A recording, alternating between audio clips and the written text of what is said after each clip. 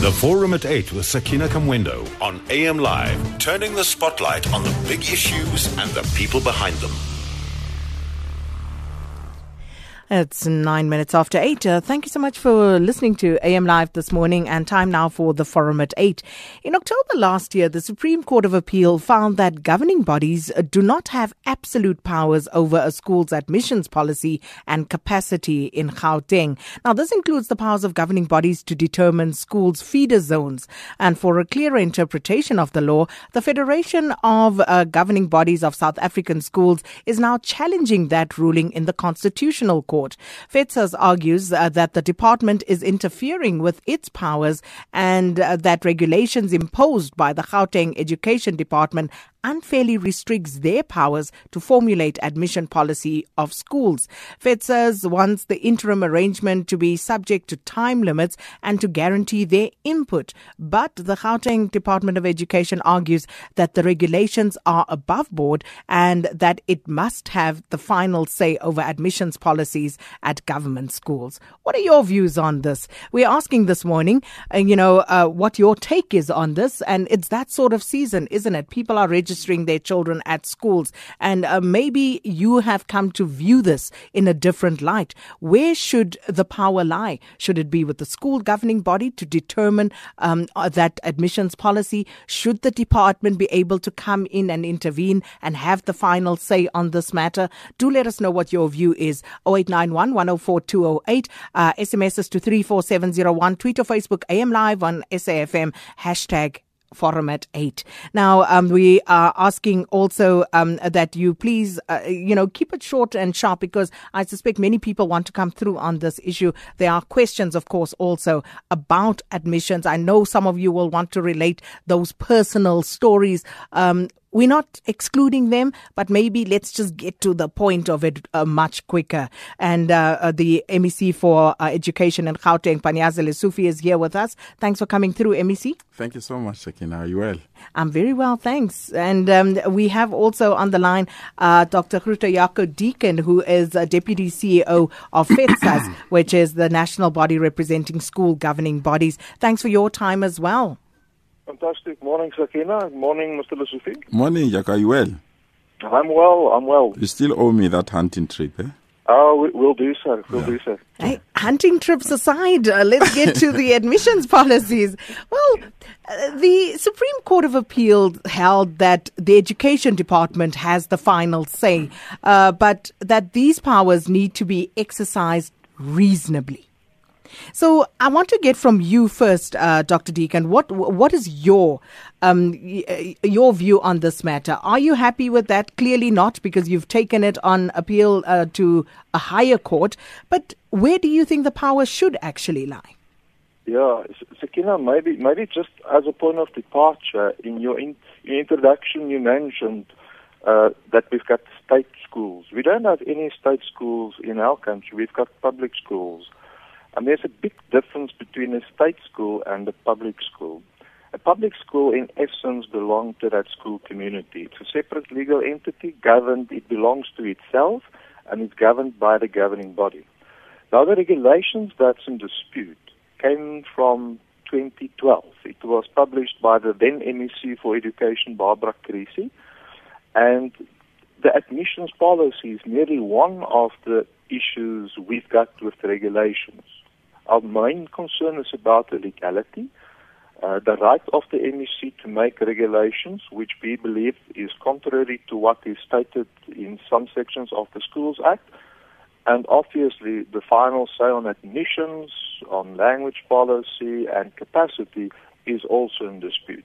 So it's not only who's got the final say, and to a certain extent we can relate to what the Supreme Court of Appeal said in the final say, because both the school as well as the department get a constitutional obligation.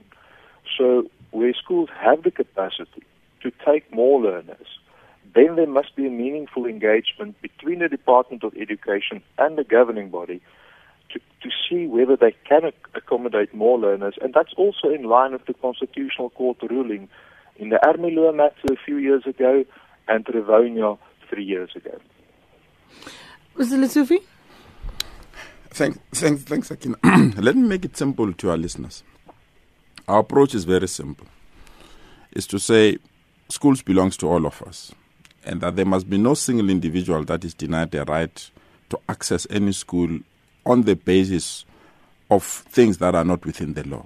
And let me put those particular things. For example, people will be requested to either produce salary advices or salary slips. People will be requested to produce proof of address, and in some instances, criminalize them because of family relations. You find that the child is not appropriately allocated to a certain parent, but the parent works within a certain area, and therefore they want their children to be part of that particular school, and the governing body will refuse. Thirdly, which is very, very important, is the issue of funds. On the basis that you don't have money, you could not access certain schools. And we believe that that is unfortunate if school governing bodies will take that particular harsh stance. So our argument is very clear. Yes, school governing bodies assist us administratively to ensure that you place children there. But if there are children that you can't place, explain to the department, because education is a constitutional right. There must be no child that is excluded on the basis that there is no accommodation to accommodate that particular child. Bring that information to us, because the act is very clear. The ultimate person who will have to make that particular decision is the HOD, because he has a bird eye view to say, yes, here there's overcrowding, but there's no overcrowding, so that he can move learners to a school that there's no overcrowding. So our argument is very clear. Don't use things that will exclude people purely on the basis of their color of the skin, on the basis of language, on the basis of resources, or on the basis that those particular people are born at the wrong area. We believe that education must be affordable, and education must be accessible to those that can make a choice. Here, people want to remove the right to choose. To say, if I want my child to go to this specific school because I know this is the best school, I know this school performs another thing. People want to exclude you, to say we can't do that on the basis of all other things that I've alluded to. Yes, we have to declare feeder zone. Yes, we need to declare whether learners qualify to be in that particular school, to manage movements, to manage other related matters. But in the ultimate end, my view, it's simple. Allow choice, but upgrade where people vote with their fists to say there's no quality education in this area. It's my responsibility as the MEC responsible for education to ensure that we level the playing field, we ensure that quality education is available at all places. You can see, even from the launch of our new school in Soweto yesterday, that we are trying to give a major facelift of township education so that we don't have this struggle where people have to deal with these particular issues that we are facing. So our approach is very simple. Yes, SGP plays a meaningful role, a very important role, in assisting us to manage this process, but they must not introduce rules that are not within the rule book. Because if you introduce new rules that are not within the rule book, then we have the right to go and protect those parents that want their children to be in those schools. Are you satisfied with that, Dr. Deacon? Because in response to that, I also want you to factor in the issue of feeder zones that the MEC has touched on. Because this is, what some people are critical of, these feeder zones as it stands, because this allows the perpetuation of socioeconomic inequalities in our society. That's all right. Because if I live in a certain area that is far from the better schools, and unfortunately our schools are rated because there are better schools than others. And therefore, if you live further away from a better cluster of schools, it means that your child will perpetually find themselves at the bottom rung of society. That's all right, Sakin. Yes. And that's the issue that we are saying together with the SGPs. And I don't want to exclude the ability to persuade, but we've been persuading for the last 22 years to say, let's ensure that we don't discriminate people on the basis of their right to choose. Because if people make choices, they make choices purely because either they can afford or they believe that that's where quality education is. And that's what democracy is all about, so that people can be given that right to choose. But we have people here who believe need to be gatekeepers. I don't know for what reason. Are you saying the governing bodies are behaving as gatekeepers? It's just that we've got so many governing bodies and they have different policies and principles, and I have to work with all of them, and they are diverse. And sometimes I feel that the sooner they become one body or they work together and we understand where they stand, it makes things easier. Because you find an extreme governing body and you find another a governing body that is very conservative, and you find others in the middle. And in the ultimate end, I have to liaise with all of them and meet their own demands. And it makes things very difficult. But I'm saying South Africa belongs to all who live in it. Our schools are public entities. Let's ensure that everyone who want to be part of these public entities is allowed to be in those particular schools.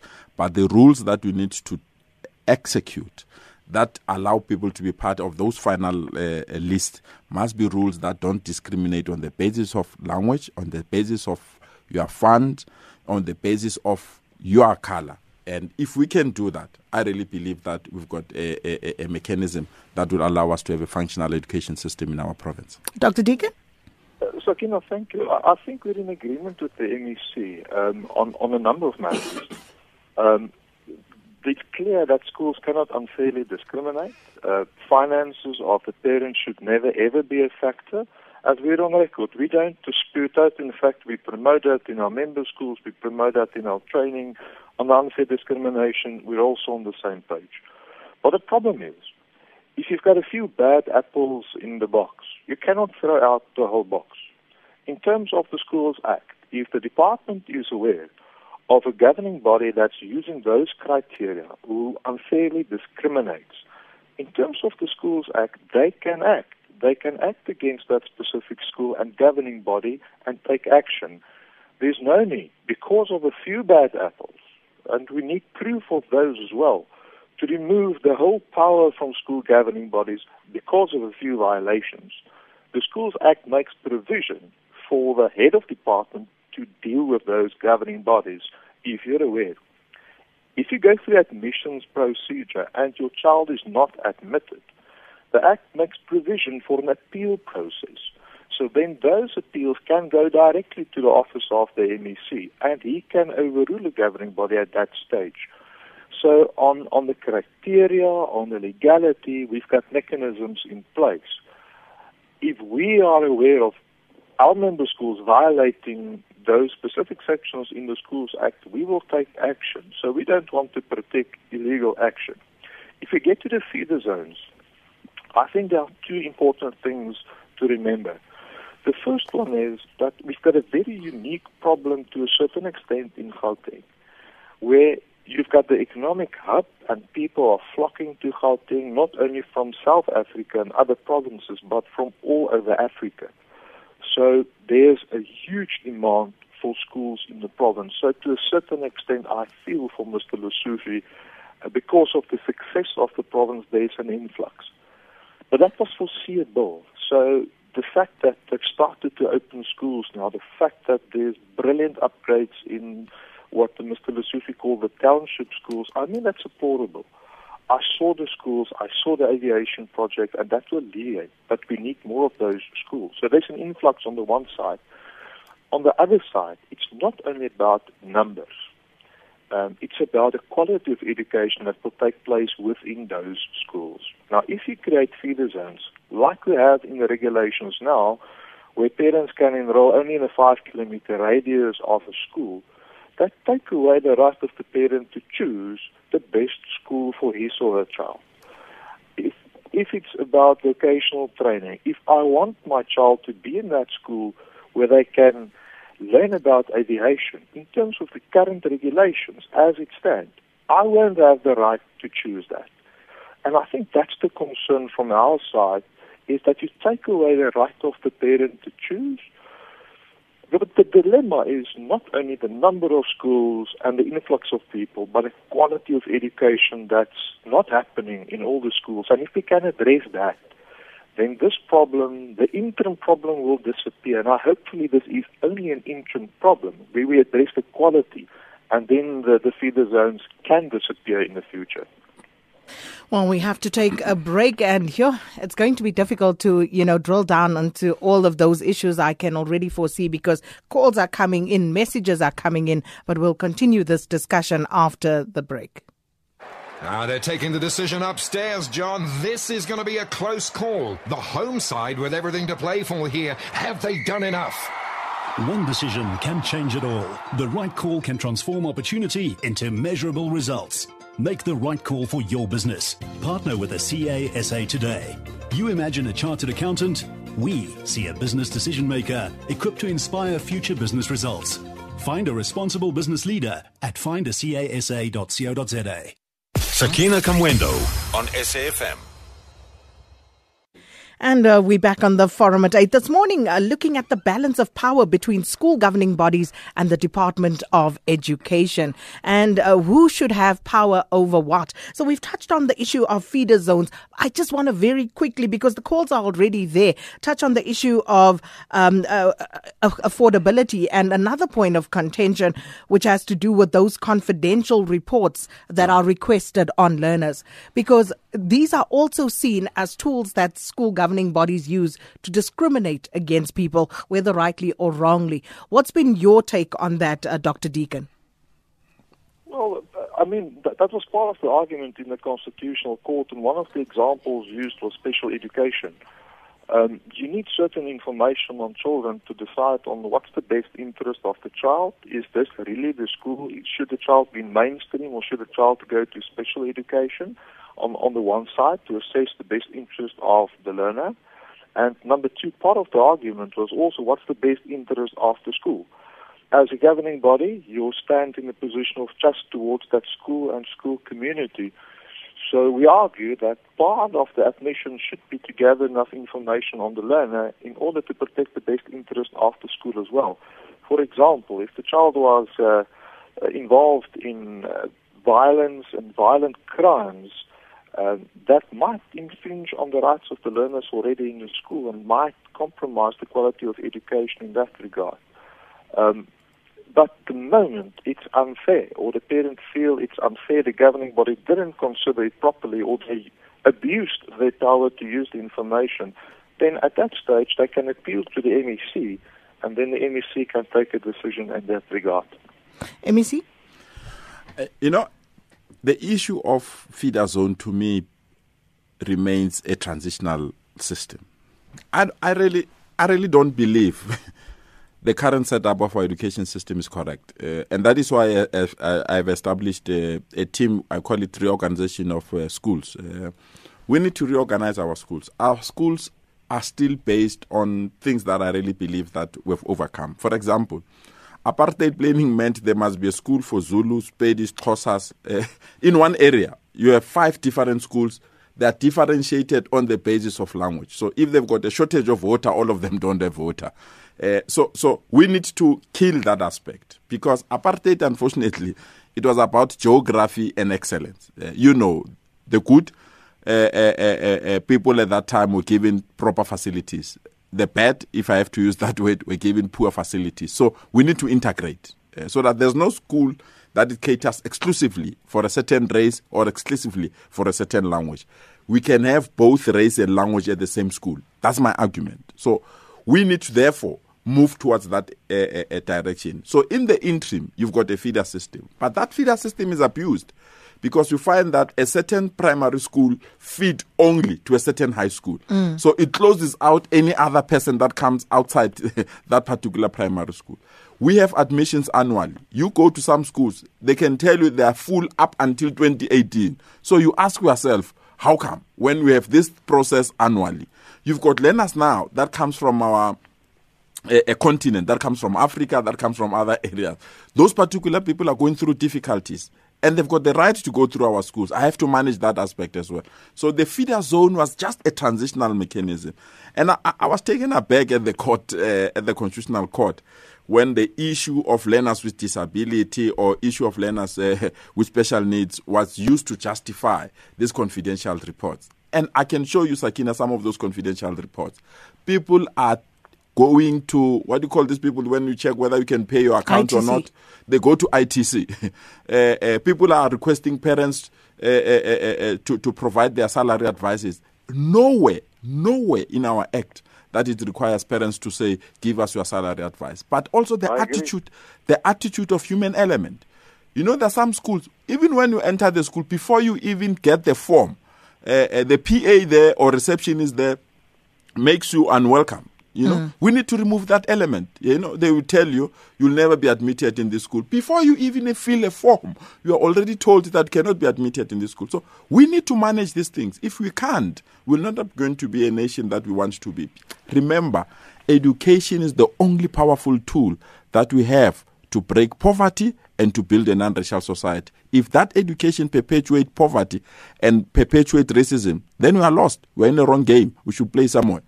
So we're looking at the balance of power between school governing bodies and the Department of Education on the Forum at 8. Let's just squeeze in a quick call. Anonymous in Pretoria, good morning. Hello, good morning. I'd like to remain anonymous. I'd like to raise two queries to Mr. Lesufi. The firstly is in Pretoria. Obviously, there are one or two schools with very high school fees, and I believe this is a barrier of entry to parents who cannot afford the school fees, and hence the schools are governed only to attract kids of affluent parents to be able to get to the school. The second point I'd like to raise to Mr. Lesufi to investigate is schools in Pretoria. It's now 24 years, and schools in Pretoria are transformed in terms of pupil ratio, but educators and management at schools have not transformed yet, and it's a unique technique that the SGB have of protecting this and perpetuating this. You'd look at the educated ratio is not transformed at all, and you have the unique situation where PAs, when you have prospective educators wanting to apply, they make you feel unwelcome to say there's no vacancies. But how has this been going on for 24 years? The educated forum has not changed or transformed. So I leave that two queries to Mr. to address, while I'd like to end my call and I'd listen on the radio for his feedback.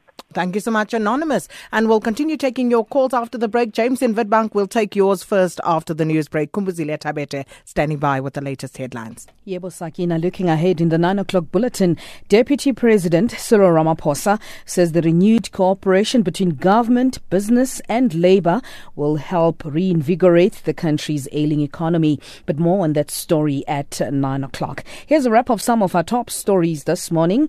A 10 billion rand fund has been established to help stimulate economic growth through the empowerment of small business operators. The search continues for the bodies of a 4-year-old boy and his mother who were swept away by a flooded river at Crossmoor in Chatsworth, south of Durban on Friday. Government will today start to roll out awareness campaigns in Vuwani and surrounding villages outside Thohoyandou in Limpopo. Retired High Court Judge Chris Greenland says judges should only pass judgment in a court of law with evidence and not on social media. And thousands of North Koreans have celebrated the country's newly completed ruling party Congress with a civilian parade featuring floats bearing patriotic slogans and flags. More news at 9 o'clock. Traffic on SAFM, your trusted guide to the road ahead. Yeah, very good morning. Problems in Pretoria still, this time on the N1 going north. There's now been a collision around Gauteng Road. It's on the right-hand side. So you've got a big delay coming out of Centurion up from sort of Boerta Avenue through the R21 towards Gauteng Road. And then an equally big queue having a look at that starts sort of around about the N4 Witbank Highway all the way down to Gauteng Road because of the onlooking. Eskia and Pathledi Drive between Vanderboom Junction and Mopani Highway closed because of that bus crash this morning. Very heavy traffic out of Pretoria north, Ruckle de Beer, Eskia and Pathledi Drive, and then down through Paul Kruger and Mansfield Avenue, Mayville, Capital Park into the CBD. Very heavy going there. Joburg, the N1 slow both ways into William Nicol. The Mike 1 slow this morning from Melrose up towards Santon, and the N12 just a little bit sluggish coming into Galilee's. R24 broken down truck before Barber Road, so slow from the airport side this morning. Durban, an earlier vehicle fire into north at Queen Nundy Drive, queuing traffic from Clare Road Bridge, so just sort of north of Spaghetti Junction. You really had a big backlog going through there. Cape Town, the N7 slow between Klipfontein Road and Viking Way. There's also been a truck crash in Epping on Viking Way near Jan Smuts Drive, so expect some disruption there for a little bit. The N1 this morning slow again, Brackenfell through to Belleville, and then from sort of Kiel Basson all the way through to the CBD. That's heavy. Marine Drive still bad but eased up after some big problems earlier this morning. Reminder of a serious collision on the N2 at Colchester east of Port Elizabeth. That might cause some delays, and if you're driving through Mpumalanga today, the N11 will be closed at Transport Pass from 11 a.m. until 3 p.m. A full 4-hour closure of the road linking Middleburg and Groblersdale. Rob Byrne, AM Live Traffic Watch. Thank you, Rob. Masichaba is back, standing in for Rowena Bird. Morning, Masichaba. What can we look forward to? Good morning, Sakina. Today on Morning Talk.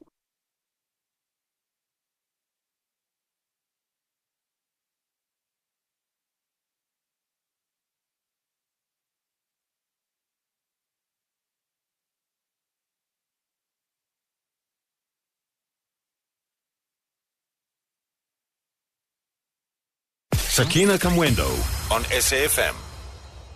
So some nice follow-up discussions from this morning's forum with Masichaba there in for Rowena Bird on Morning Talk.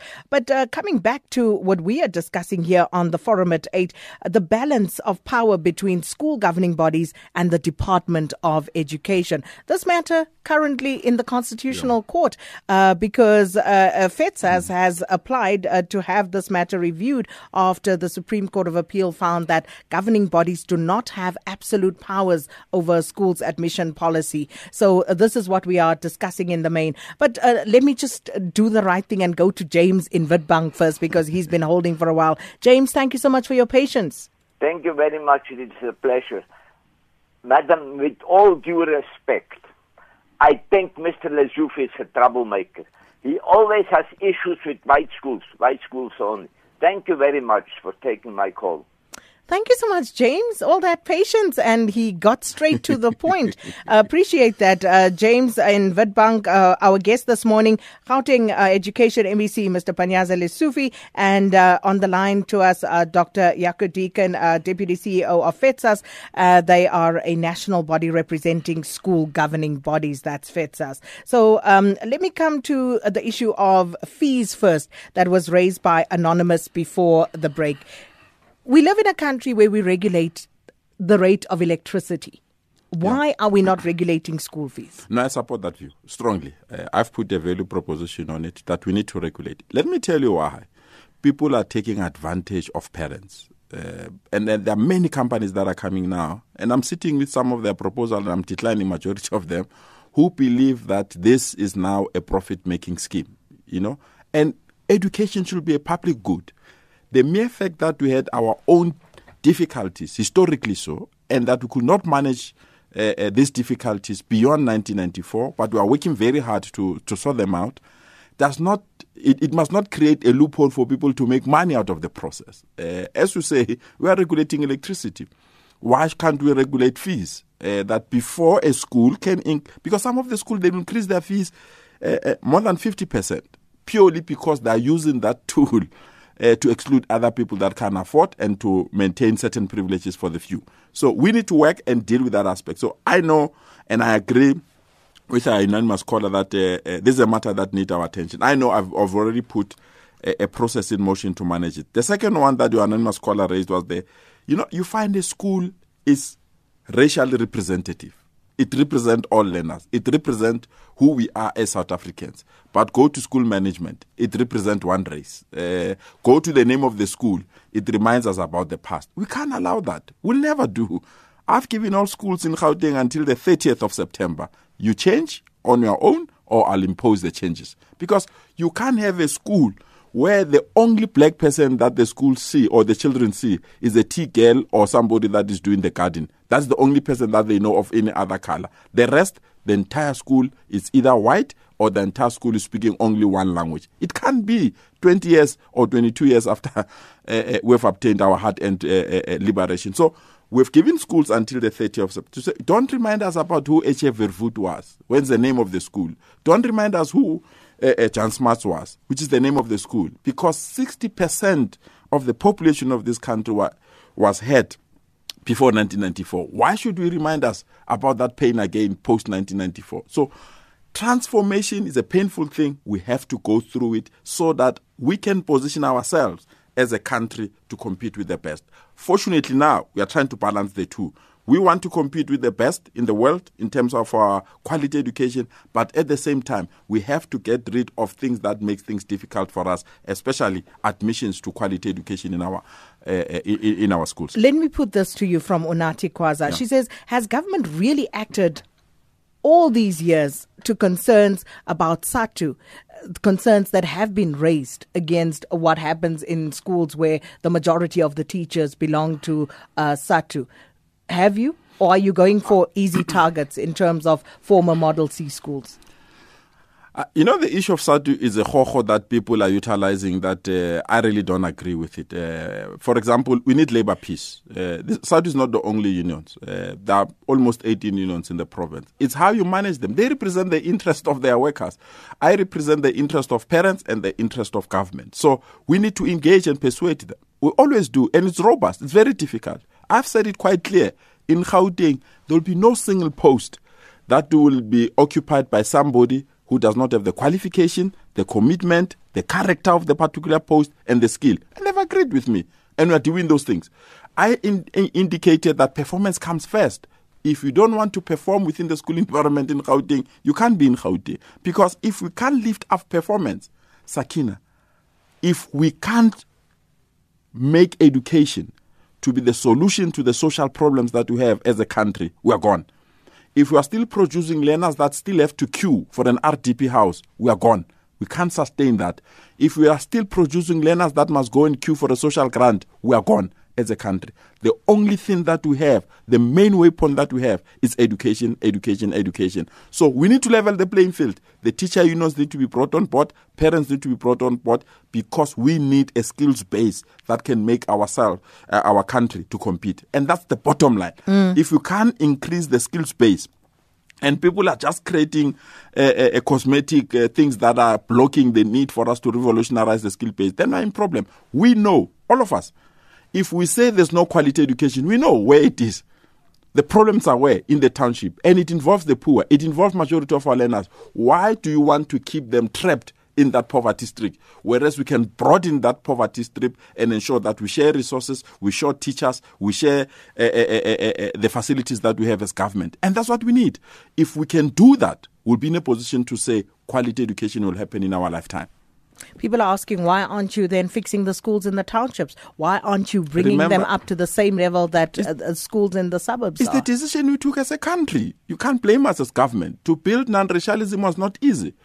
If people who are accusing us, why didn't you improve township schools? Would they have agreed that all those quality educators that were in white areas would have been taken to township schools so that they can teach there? Because that's what we needed.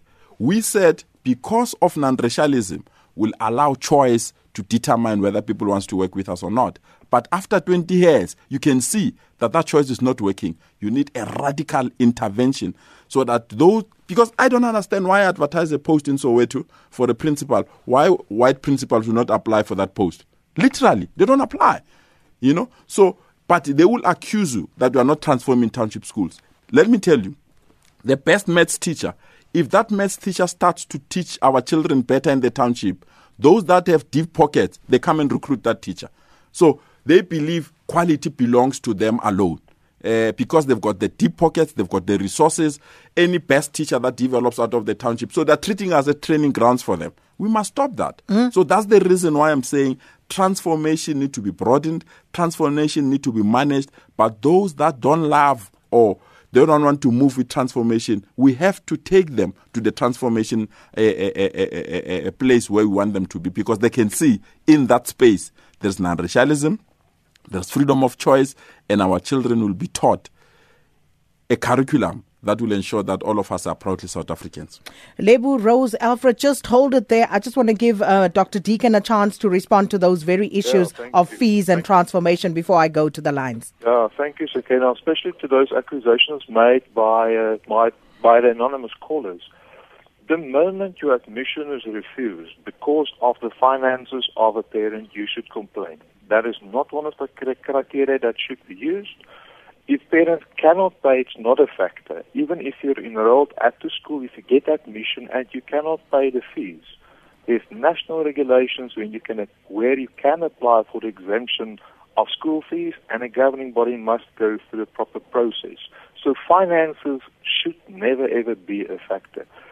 The examples used sometimes in the media and by the MEC of extremely high school fees, those are a few schools who are asking those kind of school fees, and I think the department should engage on an individual level. On average, the most expensive school is not situated in Gauteng, both on the high school level and on primary school level. It's situated in other provinces. Gauteng is average in that regard. But our concern, and I hear Mr. Lesufi's concern about integration. If we talk about language and how the department can assist schools, is to have a relook at the funding model of schools. Mr. Lesufi is requesting Afrikaans schools to become parallel medium. And I think there will schools that will definitely be willing to consider that and to go that way. But the funding model doesn't make provision for parallel medium education. We have got an Afrikaans class, for example, and an English class. I will get 1.1 teachers for 2 classes. Our 0.1 teacher cannot teach. So therefore, the school must now increase their school fees to the 0.9 teacher to make provision for parallel medium education. So the moment we can sit down with the national department and the province to say, how can we make this affordable to create more parallel medium schools for more integration and more exposure for learners, we need to start with the funding model. How will the department support the schools to do that on the one side? On the other, I think the matter of transformation is not merely to change a name of the school or to bring a white teacher to form a black school or the other way around, but it's to change the culture and to make it possible where it's easier to change the culture of a school where you provide quality education. That should be the emphasis, to take our country forward. And I absolutely agree, education is our plan A, B, C, and D, but it's quality education. So our focus should be, how are we going to provide quality, and then the rest will follow. And how do we transform a culture if we don't transform the makeup of that particular school and who attends it? But hold on to that. I want to take the calls 0891 104 208. Lebu in Centurion, good morning. Morning. You know, MEC, I applaud you. You're doing a good job. You have a very difficult function. Number one, you need to sort out the black schools, historically what's called black schools, so that black parents could have a sense of reliance on taking their kids to black schools, number one. Number two, I don't understand why do you ever get to discuss and allow racists in the form of school governing bodies to dictate to you. That's wrong. You should never, I've never seen a tail wagging the dog. In fact, the dog wags the tail. How do you get to sit down, listen to these racists who want to protect, for example, Afrikaans as a language to be taught to our kids? I mean, I'm over 40. I fought against Afrikaans. And my kids today are still taught Afrikaans, but they can't be taught in Sepedi. That's wrong. I mean, hello, we're in Africa. If you don't love African languages, perhaps move elsewhere. The fundamental question here, sir, is that this racist will do everything to exclude a black child. When they ever try to provide Sesotho, Sezulu, or Sepedi as a language, they would get a white teacher to teach that language, which is fundamentally flawed, incorrect. The pronunciation, the dialect, everything is incorrect. We can't allow racists to rewrite our history books, and they must be stopped. The radical change that you must do is to bring these people back online, whether private, whether public. They need to be put on a straight jacket. Thank you. Thanks, Lebu in Centurion. Rose in Durban, what's your view? Good morning. Yeah, I was listening to the gentleman earlier who said that, the first consideration is the child and the second is the school. I think all of our first consideration should be South Africa. And I don't think on the government side or this side that is the first objective, to be honest. For instance, perhaps we have to introduce a quota system into the public schools, because even the middle income earners battle to afford fees of previously model fee schools. They have become essentially private schools where only people in a very high bracket can actually pay for them. So that is not good enough. And secondly, on the government side, I really do feel like, as good a job as Mr. Lesufi may be doing, we really do have to focus on the unions and the effect that they have on the teaching in the poorer schools. So I feel like all round we need to focus much more on South Africa and what's good for South Africa. And what's good for South Africa is leveling the playing fields in the education so that all children have an equal opportunity.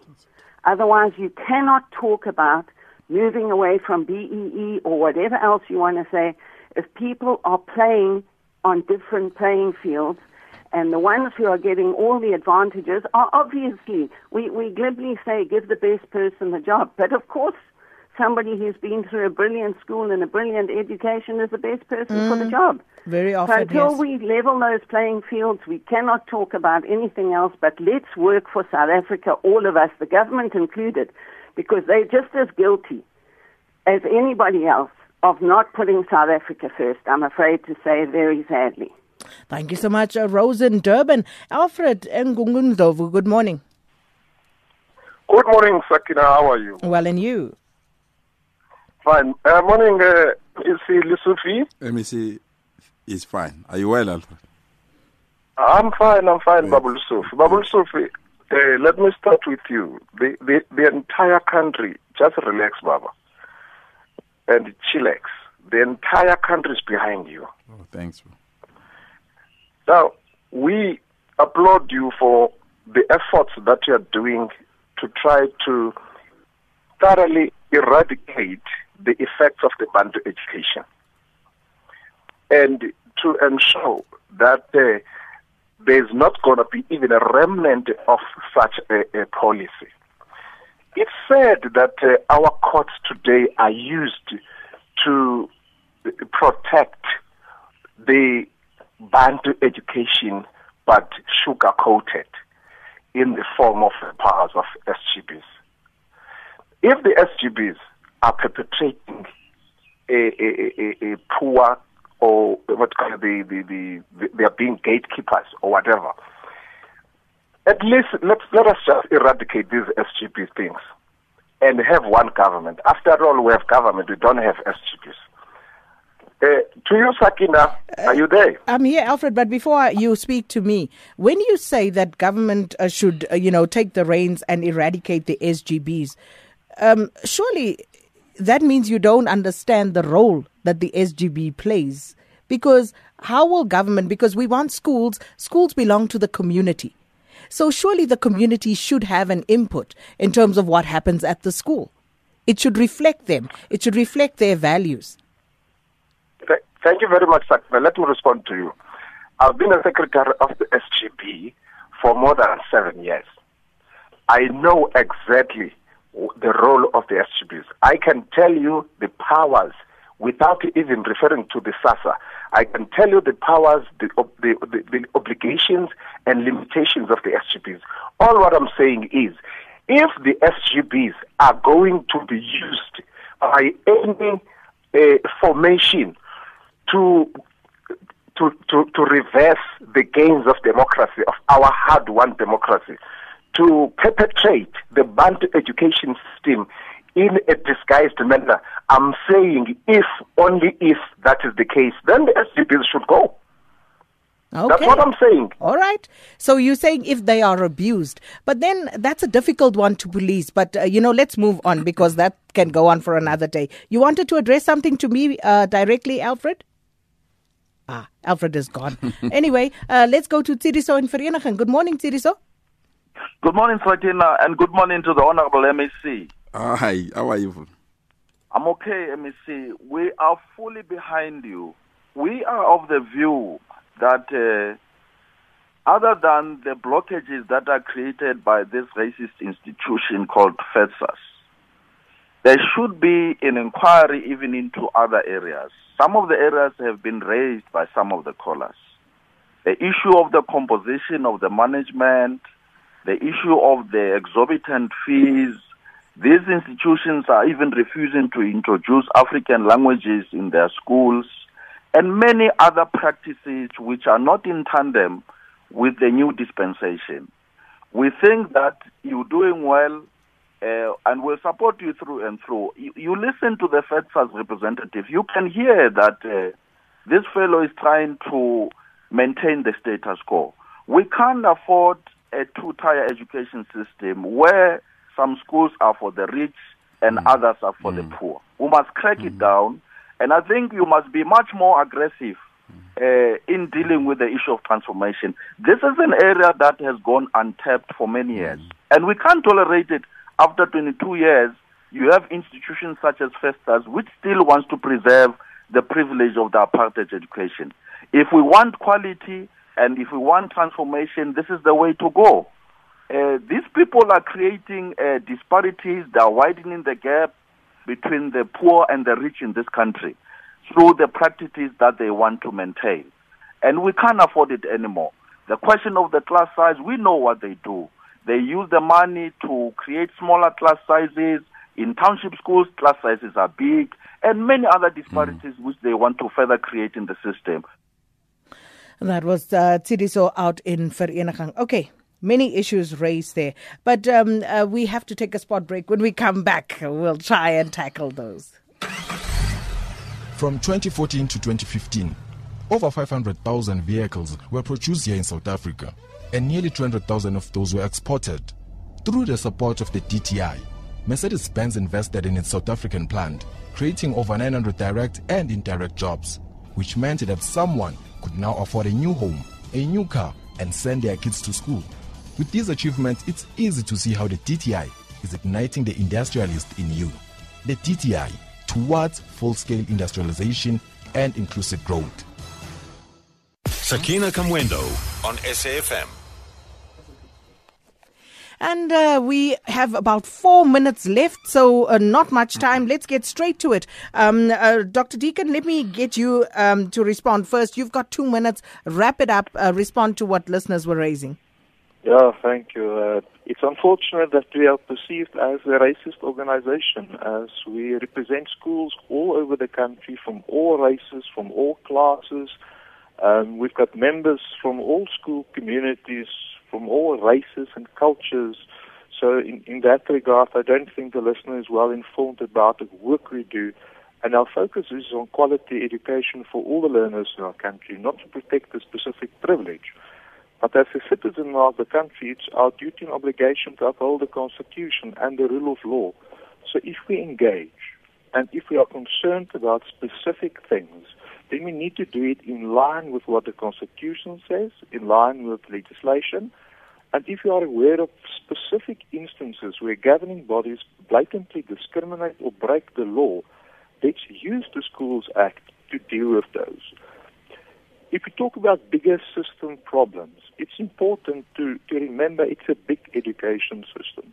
And it's difficult to turn it around overnight. But it's important that the partners and stakeholders engage in a constructive, meaningful way where we respect one another, but where we actively listen to one another to find solutions. So we don't want to be at loggerheads with either Mr. Lesufi or with the department. We need to talk about the best interest of our children in the schools, and we are committed to that.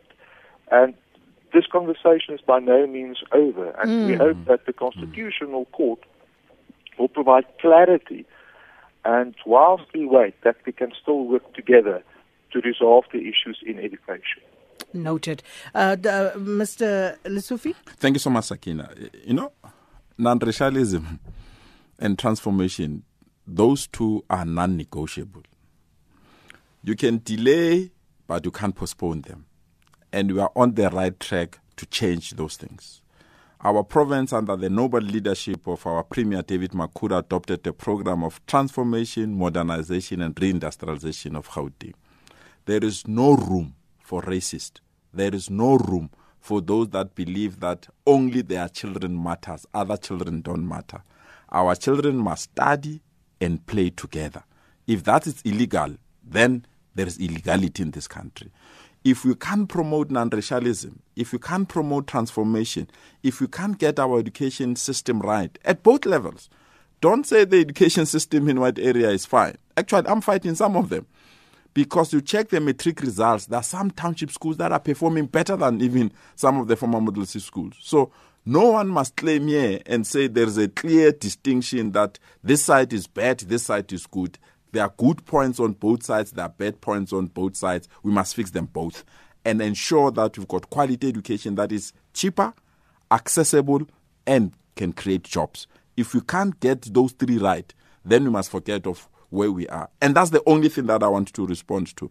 But whatever that Hendrik Verwoerd has done, Hendrik Verwoerd must know, I only share that name Hendrik only with him. But whatever he has done, our mission is to change and ensure that education is accessible, is cheaper, and is available to all our people. I didn't know. You Panyaza Hendrik Lesufi. That's it. And Wow. it ends there. Okay. Well, unfortunately, that is all we have time for. But, very serious issues and things that need to be discussed. And as Dr. Deacon says, by no means the last that we've heard of this. And this discussion will go on, and we'll bring it to you here on the Forum at 8. Expand it, maybe have more guests and get into the issues. And I must just say thank you to our guests this morning, the MEC for Education in Gauteng, Mr. Panyaza Lesufi, and also Dr. Jaco Deacon, who is Deputy CEO of FETSAS. FETSAS is a national body representing school governing bodies. So there you have it. Thanks for the messages. Unfortunately, we couldn't get to them, but we'll storify. We'll put them up on our website, safm.co.za. And we'll be back with you tomorrow. Until then, you have a good one. Time now for the latest news at 9 with Kumbuzile Tabete.